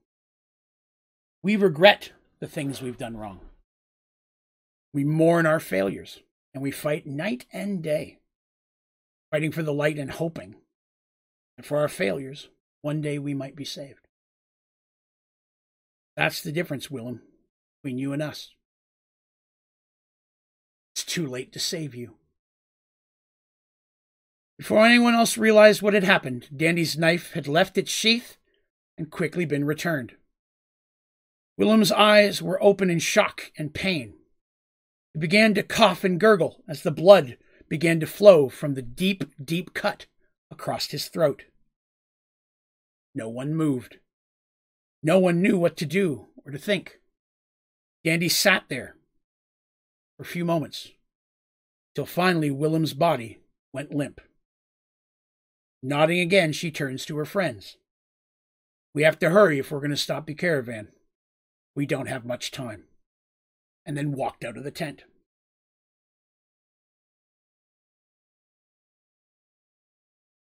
So straight up, she's like, right across his throat. For all the things, because you remember, Aaron had already talked about how he'd lost people, right? Not only from disease and hunger and so on and so forth, but he'd lost people here because of these losses. He lost many drow. Not to mention how many died of hunger, starvation because of this whole situation. And Dandy, regretting this, wants to make up for it. This guy was the cause of all of it. Even the cause of her to inspire her to do the things. And while she blames herself correctly, no saving this. And they don't have time to carry around a bunch of. And that's one thing about Dandy. When the need comes, Dandy does what needs to be done. More than anyone in the group.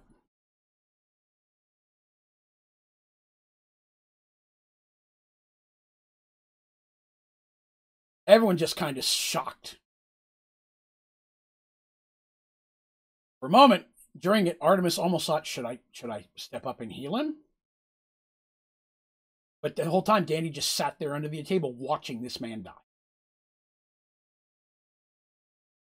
Walked out. They're like, wow. She's...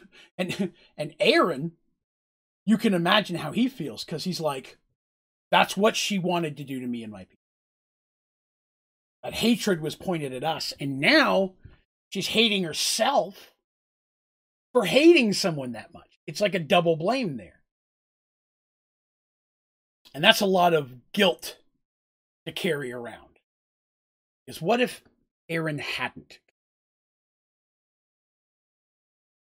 How many drow, maybe even children, could have been killed by what Dandy and her friends did? A lot of weight to have on your shoulders. And in that moment, looking at her, friends can only kind of liken her to Michael. The man has killed probably more undead than any individual person on Merged World. And every single day feels absolutely no better about the thousands of people who died when he was merged with the Death Gem. Every life that died when he was connected to that, he blames himself for. And he can kill 1,000 undead for every one. He's never going to forgive himself. That pain, that anger, and that hatred that allows him to merge with Menandra and be as powerful with her as he is when fighting undead. So, this is a group of people that have a lot of great stuff, but there's there's some stuff that weigh on some of these people that just doesn't go away. You know what I mean?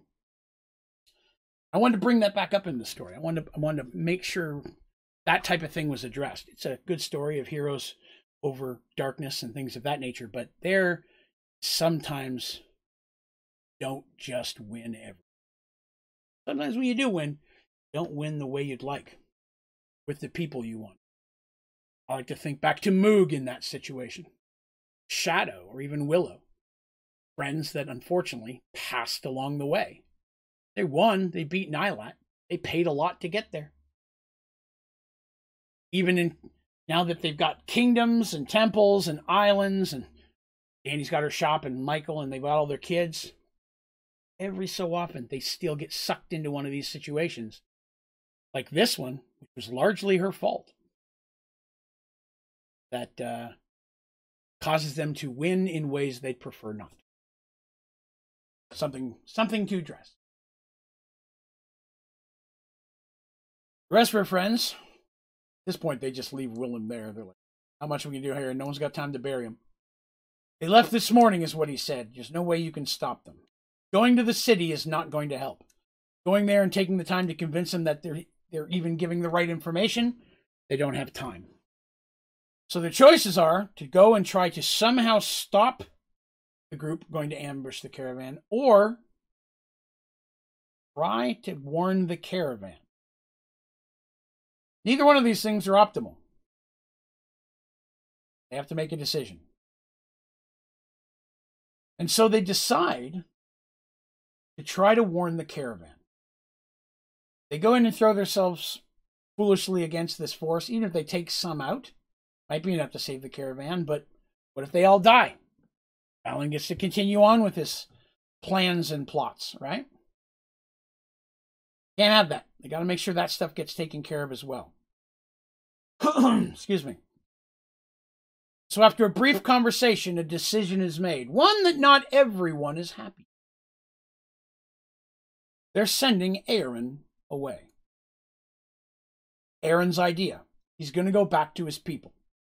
He's going to take one of these horses, because he doesn't have time to go back and get his. He's going to take one of these horses. He's going to take those letters, some of this fake drow stuff that he can carry, we won't slow him down, and get to his people and try to get to some of his warriors. Because if he can get even just a few of his warriors, he can get one of his own, defense parties that kind of travels their little area protecting the mountainous borders, I guess. And get a few of them, that can make a huge difference. Because they may be starving and hungry, but they've got good weapons and armor. Managed to pull that off. So they can get the drow to help, that's something. So he goes off on his own with that, and he's taking the letters and stuff with him, because if they fail, he, in human form, might still be able to go into the city and get Valen caught for all the deeds, right? And that still might buy him and his people some time, at least get them the heat off of them for a little while so they can find themselves a way to move on or wherever. So him having that proof with his gem is one way that even if they fail at this, he still may be able to save his people. The rest of them decide to go booking it as quickly as possible.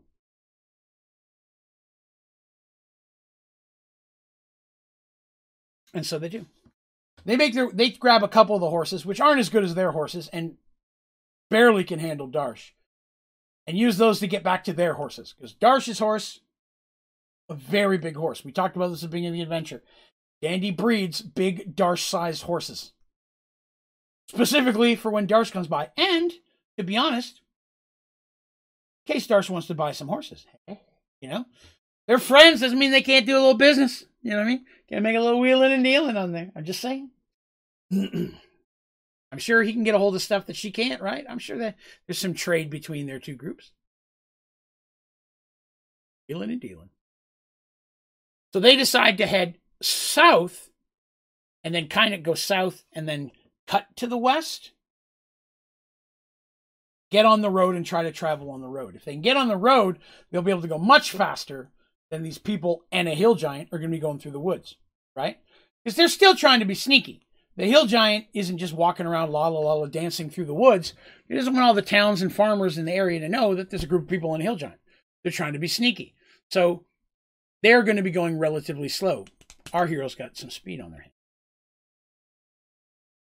So they are able to successfully burst. They only sleep a short while. They stop for just a quick 4 or 5 hour rest, take off as quickly as they can. They don't have a whole lot of time to get a full night's sleep. They get their rest, eat, sleep, pray, read spells, all that kind of stuff. Refuel up for potentially the battle ahead. And then start racing down the road. Occasionally, they come across other people. Even small groups, wagons heading to town. Like I said, some of those things still happen during the day. People just don't really travel the road at night anymore. They know they're going to, even with booking it, it's going to take another day or so. When they were given their 10 days until the caravan, that's till the caravan entered the land that was considered Stars Reach. Still going to take them a couple days travel to get to Stars Reach. I felt I should clarify that. I realized it while I was writing today that I said they had 10 days to save the caravan. Accurate and inaccurate. They had 10 days till the caravan enters into these lands. It can be then snagged anywhere on that road. Right? Because they don't know exactly 10 days they're going to be on this spot, and that's where, well, Valen does, but nobody else does. So they had 10 days till they enter. They don't stop and talk to most people. They're booking it. A couple times they stop by wagons that appear to have just a couple farmers on it, ask a bit of directions, that kind of thing. Have you seen anything about the caravan, so-and-so? Have you got any water or wine we can buy off you? They got stuff in the chest they're holding, so if they need to stop and have a quick bite, they can. But grab it here. Give it bag of apples. Here's a bunch of gold. Give me your bag of apples. And they're all running down the road on horses eating apples. You know, what they can to stay mobile at almost all times. Mercy breeds incredibly high quality horses. They are fast. In fact, if racing, probably a lot of her horses would win. The only real competition that they would have would very likely be Fire Moon himself, who also has a good selection of horses. Oddly enough, here's an interesting behind the dice moment for you. Way back in the day, one of the very first things in Serenity, Mercy was like, I want horses. I want to breed horses. Breed horses, have horses, sell horses. That was a big thing for the young lady who played Mercy. She actually owned a horse and rode horses. Family owned horses. It was a big, important thing for her to have horses. We go back a decade or two before that, and my buddy Scott, who was playing Rafe, Fire Moon, really loved horses and wanted Rafe to have horses. He wanted to have cool horses because one of his best friend was Tobork the Minotaur, and he wanted a horse that Tobork could ride, because they always would try to get horses, and they have to, is there one that can hold a Minotaur in this town? No. Crap. And so he was always in a wagon while everybody else was on a horse. And until he's like, no, I want to breed horses. So Tobork's got a horse. So it's very funny to me that they both of these kingdoms had that one driving force. They both want to breed horses. So they both have really good horses. You can imagine that they'd be friendly competitive in that regard, right? Especially at the Darstopian games when there's horse racing. You can imagine Fire Moon and Serenity are always going to be the front runners. Who's going to win this year? So just something like that. I thought I'd throw. It's an interesting that both of those players really wanted their kingdoms to be horse-based. Kind of cool. But because of that, they're making really, really good time, booking it down the road. And they pass by the spot where the previous ambush was. And they're trying to get to the caravan before it's too far in. Because they're assuming the caravan's going to get to go a little bit of a distance, right? They're not going to jump them the second they walk into the property of Stars Reach. They're going to give them a little bit of time to get in there. That way the evil drow from that area will be a little bit more realistic, right? Plus, it's a bunch of people in a hill giant, right? They don't want to travel any further than they have to, and then try to carry loot and spoils and everything all the way back across the countryside up to the northwest again. That's also not intelligence. So they're probably going to get them at least at the halfway point, if not closer to the city. But this caravan's supposed to be pretty well guarded.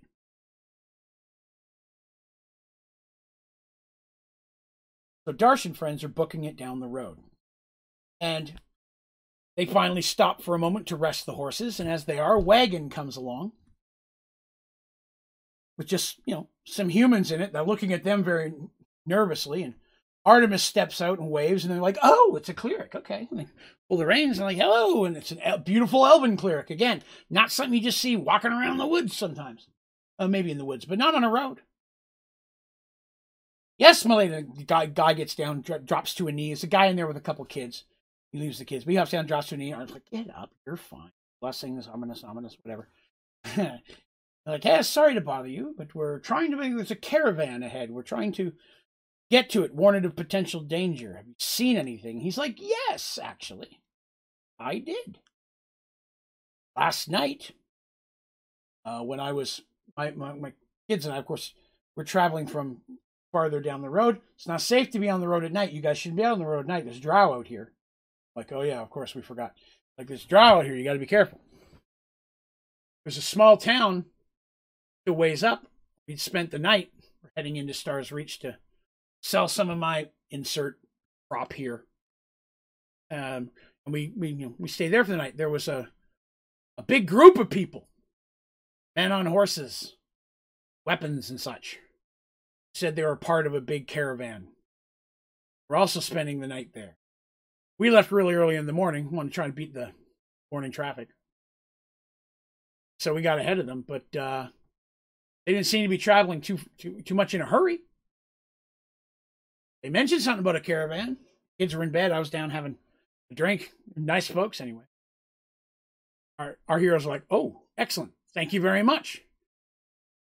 They get on their horses and they start heading down the road. And they're only down the road a couple minutes where Denny said, did he say there was a caravan? Mercy's like, no, there were people who said they're with a caravan. Well, if you're with a caravan, wouldn't they have seen a caravan? I'll have to stop for a moment. And they're like, we're confused by this.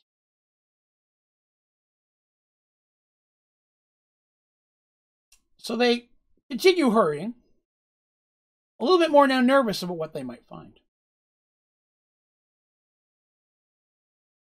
It's late afternoon when they finally come across the group of knights, or soldiers, or warriors, whatever you want to call them. I probably wouldn't say knights. They're not all in plate mail, but they're pretty well armored, pretty well armed, and they all are wearing tabards that match. Now, Artemis and party, they recognize this as the symbol of the kingdom from the east, right? They know that's the group coming with the caravan. Are they really with the caravan? There's about 12 of them, and there is no one in a wagon. 12 guys on horses, all well armored. Darsh and them show up and are like, hey, hold up. We need to chat for a minute. Now, these guys immediately hands go to weapons. Imagine, they're coming through this area under the knowledge of people trying to, stop them and such and steal their goods. Well, none of these people look like drow. One of them is a really big minotaur, and we should probably be, oh, wait, there's a cleric of healing in that group. Once again, Artemis saves the day. Artemis gets off her horse and Mercy next to her, and they go walking out. We apologize for interrupting your travels, gentlemen, but it's imperative that we speak with you. Everybody else stays on their horses, including Darsh on his great big horse. Two of the men hop off their horse and come walking over. They nod respectfully to Artemis and introduce themselves as Wilson and Merrick. Wilson and Merrick are I would say commanders. Not generals, but, they're in charge of this group of warriors. And Artemis goes, we hate to intrude. We know there's a caravan coming from your kingdom. Are you a part of that caravan? Look at each other like, type of answers we just want to tell anybody, but we're standing in front of an elven cleric of healing, so, you know, what you gonna do, threaten us with healing? Like, yes, we are. Caravan is about a day and a half behind us. We're a small group sent out front to see if there's any problems or trouble. And so if we find anything, we're going to go back and continue with the caravan. And Artemis like, excellent, awesome. We have to tell you some things. First of all, let me introduce myself. This is Artemis Silverstar, and I am Queen Mercy Harriton with Willem of the Kingdom of Serenity. Guys' eyes open up to look at each other, and they're like, we've heard of Serenity. Like, really? He goes, yes, we've heard of you very much so. In fact, the kingdom has quite the reputation of being a safe and friendly place to all around it. Although it is quite far to the south, what brings you here? Mercy's like, oh, thank God, someone's heard of me. Not like in a greedy kind of way, but in a, oh, this might be easier. Well, this is Lady Artemis of the Temple of Serenity. And they're like, ah, now you we've heard even more of, the Lady of the Temple. I'm shocked to find you away from the temple. Because, you know, you got to think about that, right? Here's the great and powerful magic lady of the temple. Why would she leave, right? I mean, she's the head of the healing in the temple and the good and the power and the magic and the stuff, right? So you don't expect to run into her on the road with the Minotaur and some friends. Hundreds, if not 1,000 miles to the north in a kingdom that has no affiliation with it. But she's an elven cleric. She fits all the stuff. She's not a fake elf. They can look at her and say, this is the cleric of healing. Again, it is not common for for someone to pretend to be a cleric, or a cleric to pretend to be a cleric of someone else. Pandora being the one example. That's outside of that. And Pandora. So they're explaining the basics. They're like, we've come to warn you, caravan going to be attacked. They're like, what? They're like, no, I'm serious. They're like, what? We've heard where this could be. How do you know? And Mercy and Artemis begin to tell them everything they know, including the Drow. Explain to them the Drow are the ones that are not attacking. The Drow are being blamed and implicated in this. And they have a couple of the wigs. They brought some of that stuff with them as well. They're like, here's wigs. Here's the black stuff they were using. Here's the elven blades, blah, blah, blah, blah. But the most important piece of information they have is Balin is working against you to start a war with this kingdom all the way over to the west that doesn't like you. More than anything else, the kingdom in the east doesn't like them either. And that's the thing that's like, we could believe this. The Drow thing sounds fishy, but that they're involved, our mortal enemy, that we're only peaceful because we could crush them like worms. Little Braveheart quote there. I'll throw that in once in a while. It's just one of those things, right? We could believe that potentially this is true. Lex says, why the lady leave her base to cross the other side? Wait, that's not the... It's true. Again, normally queens and kings and heads of temples, even someone like Darsh, who's technically a merchant lord at this point, these aren't the folks you just find out adventuring, right? These guys have retired. They said they have minions for these type of things, not our guys. These three ladies and a Minotaur have absolutely no problem getting on the road and thumping skulls, which Darsh effectively did at the beginning of this episode.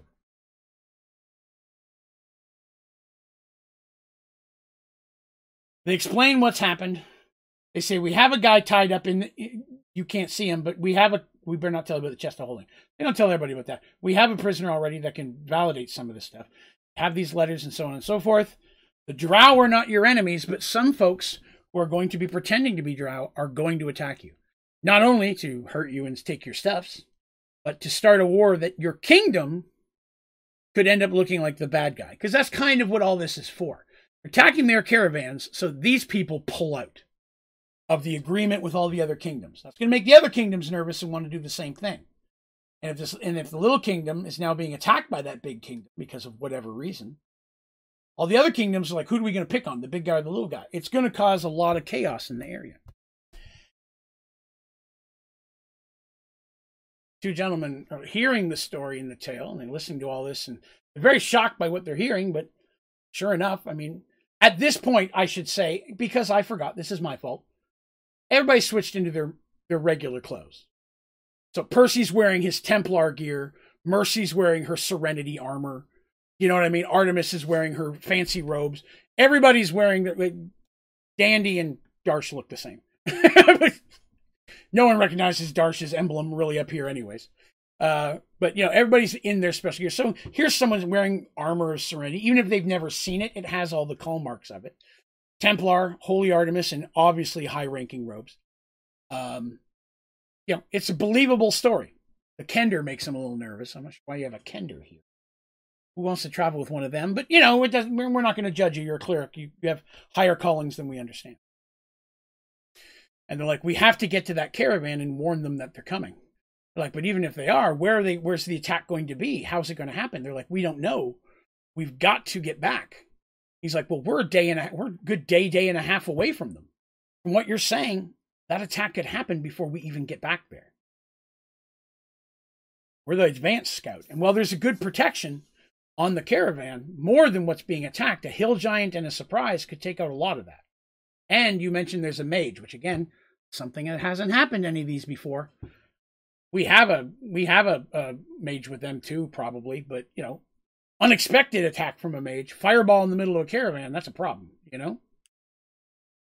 So they're like, we have to get back, but do you think we'll make it in time? Is what kind of what Dandy's asking, and they're like, well, we have to try. We got a day and a half to get back there. Of course, the upside is the caravan is coming towards them.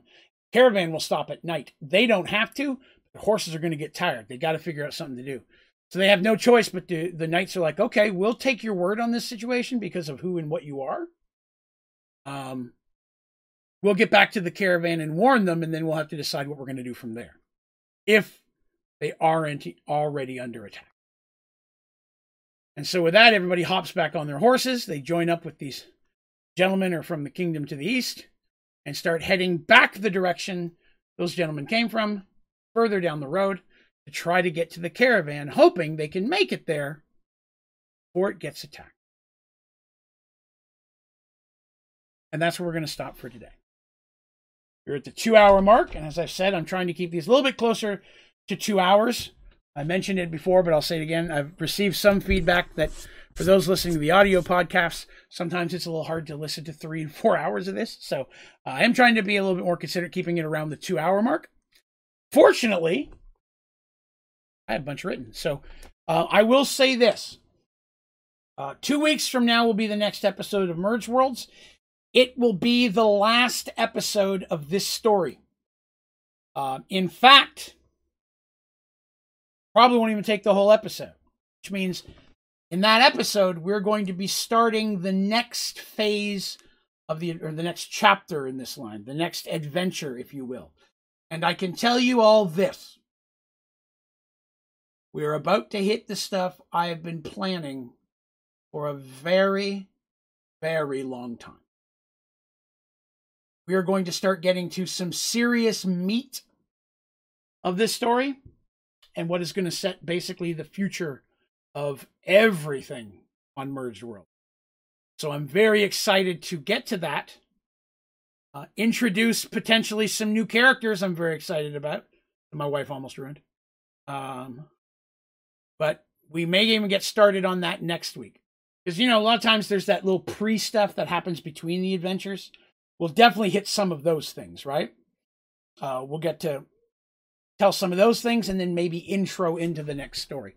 So I am excited to get to that, right? Let's see here. I got bees on my world. They attacked me like 4 times. Back to square one for it. Yeah, I understand that, brother. I'm not a fan either. All right, folks. I would like to say again, thank you very much for watching these stories and streams. I really appreciate it. If you had a good time, whether you're watching this today, tomorrow, or 10 years down the road, it'd be awesome if you'd click the like button. And if you haven't already, give us a subscribe. Hit the subscribe, hang out with us. Merge Worlds is every other Thursday on YouTube at 8 p.m. Eastern. On the off weeks, we have our Behind the Dice series, where I do different D&D conversations while working on different D&D projects. I would really recommend, if you like Merge Worlds and D&D stuff, you might want to swing by the next episode of Behind the Dice, because I'll be working on some stuff very likely that might prep towards the future. Not going to say you'll get hints or spoilers, but you might get to see some cool things. That'll be this next Thursday. Now, I am back tomorrow night over on my Twitch channel, Only Draven Gaming. One word, no space, no underscore. I'll be streaming some Minecraft over there. Got a new pack we're going to be jumping on. Hopefully some of you might decide to swing by and see that. As well as I'll be streaming different stuff throughout the weekend. Saturday is our extra special duo stream with Colonel Gaming.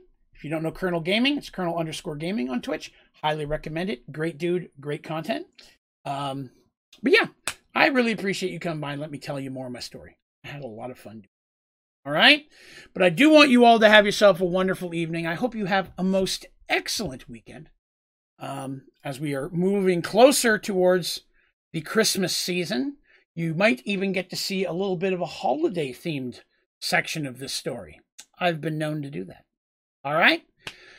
If you're listening to this on iTunes or Spotify, it would be amazing if you wouldn't mind giving it a rating, all the stars or the likes or the whatever. If you have iTunes or Spotify and you haven't already, it would be wonderful if you wouldn't mind giving this podcast a follow over there. Maybe leave a review. It would be awesome. It always helps get it in front of more people's eyes. The more people that follow it and review it, the more people it gets recommended to. Thank you so much for letting me tell my tale. I hope you all have yourselves a most wonderful weekend. All right?